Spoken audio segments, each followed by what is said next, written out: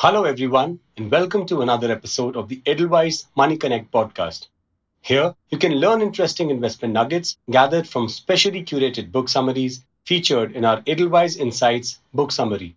You can read our book summaries and listen to our Money Connect podcasts on the Edelweiss Mutual Fund website, Spotify, and Google Podcasts. So, simply grab a coffee, sit back, and enjoy today's inspiration. Neha, tell me, have you seen the new Avengers movie? No, Shrey, I don't think I have. Any reason, Neha? Well, I'm not really a big fan, and my friends who recently saw it also didn't speak very highly of it. Neha, I really don't think that you should miss this one. It really is the best in the series, and you will make a big mistake by missing it. Okay, Shrey, if you really think so, then I will go see it over the weekend. But why are we talking about this? I just wanted to prove a point, Neha. You see, your decision to avoid the movie came from a previous bias. And then your decision to see the movie came from a nudge that I gave you in that direction. Wow, I didn't even realize how you influenced my decision. Now, I'm curious to learn more about this. That's exactly what we are going to understand today, Neha, through a discussion on Richard and Sunstein's book, Nudge, Improving Decisions About Health, Wealth, and Happiness. The book talks about how people always go for the path of least resistance and when it comes to making decisions. In order to help lazy or biased decision makers pick the right choice, it is important to create nudges that help them make the decisions that are beneficial. Can't wait to start. First, let's discuss the biases. One of the biggest biases that we have to deal with is anchoring. I know exactly how that works, Shrey. Basically, before making a decision, we tend to anchor our decision to the most recent information that we receive, just like I anchored my decision to the reviews that my friends had shared. Correct, Neha. Another bias that you showed in your decision to avoid the movie was representative bias. This happens when people make choices based on how similar that situation is to your past experiences. No doubt, when you might have seen one of those Avengers movies in the past, you might not have liked it. Based on that experience, you decided that you won't see the current one either. Basically, you did not even give it a chance. Oh yes, Shrey. I've also heard about some other biases, like the overconfidence bias and the status quo bias.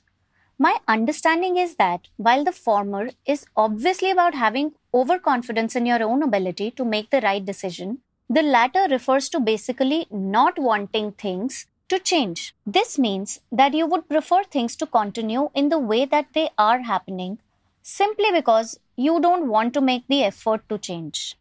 Your understanding is absolutely correct, Neha. The bottom line is that most people are busy and have a limited attention span. As a result, you end up relying on thumb rules to make decisions and thereby get into the bias trap and end up in most scenarios making a flawed decision. This is where nudges play a very important role. The thing is that the choice that we make can be influenced. These influences are called nudges. I'm sure that there will be different types of nudges depending on the situation. Absolutely, Neha. One is through framing. Basically, the way that you frame a statement can nudge a person into making one decision or another. For example, if you're told that surgery leads to the death of 10 out of 100 people, you will be worried about choosing the surgery option. But if you're told that 90 out of 100 people survive the surgery, you're more likely to choose the surgery option. Well, in that case, social media and marketing also act as a great nudge. For years, I have been buying stuff and avoiding stuff based on marketing campaigns and things that influencers say. That's correct. Another interesting nudge is the choice architecture. Choice architecture is about creating nudges that are most likely to benefit you and least likely to harm you. For example, the alarm in the cars that indicate that you're not belted when the car is in motion is an example of a nudge that is created in your environment. Other types of nudges could involve providing feedback, understanding the impact of your decisions, and incentives. Are there any nudges for saving money? Of course, Neha. This podcast would not be complete if we didn't talk about nudges in your savings and investment journey. In investment decisions, poor choices lead to wrong investments at the wrong time. But something like following the recap framework. In this, the R stands for recording the investments that you make. E is for evaluating the investment decisions. CAP is for comparing the prices of alternative investments. This framework acts as a good nudge to make the right investment decisions as well as reverse the errors. This has been a very interesting conversation, Shrey.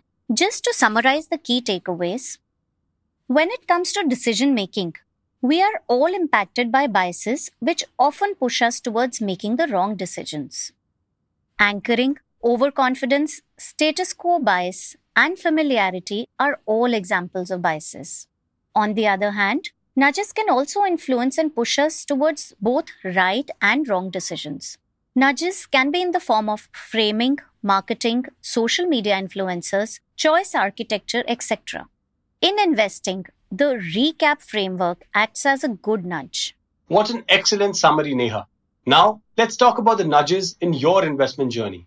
Often we start investing journey, but along the way, we tend to prioritize other things. One thing that acts as a good nudge and can help you stay on track is a systematic investment plan or SIP.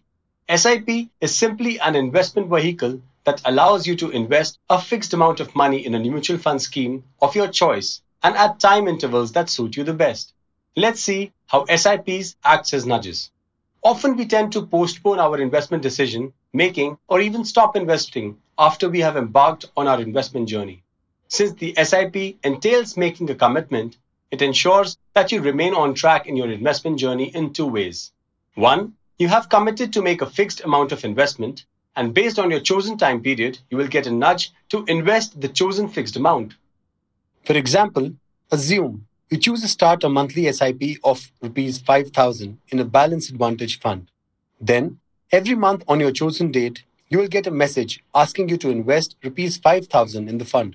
2. You can also set up automated SIPs. This way, every month, the Rs 5,000 will automatically get debited from your account.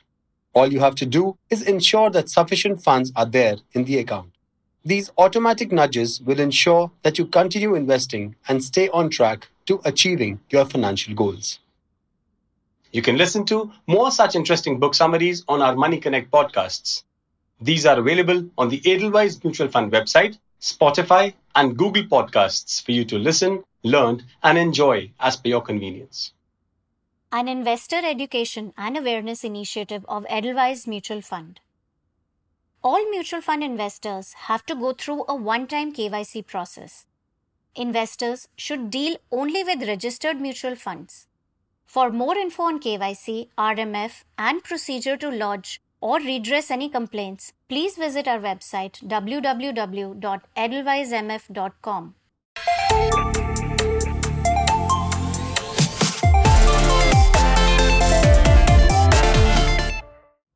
Mutual fund investments are subject to market risk. Read all scheme-related documents carefully.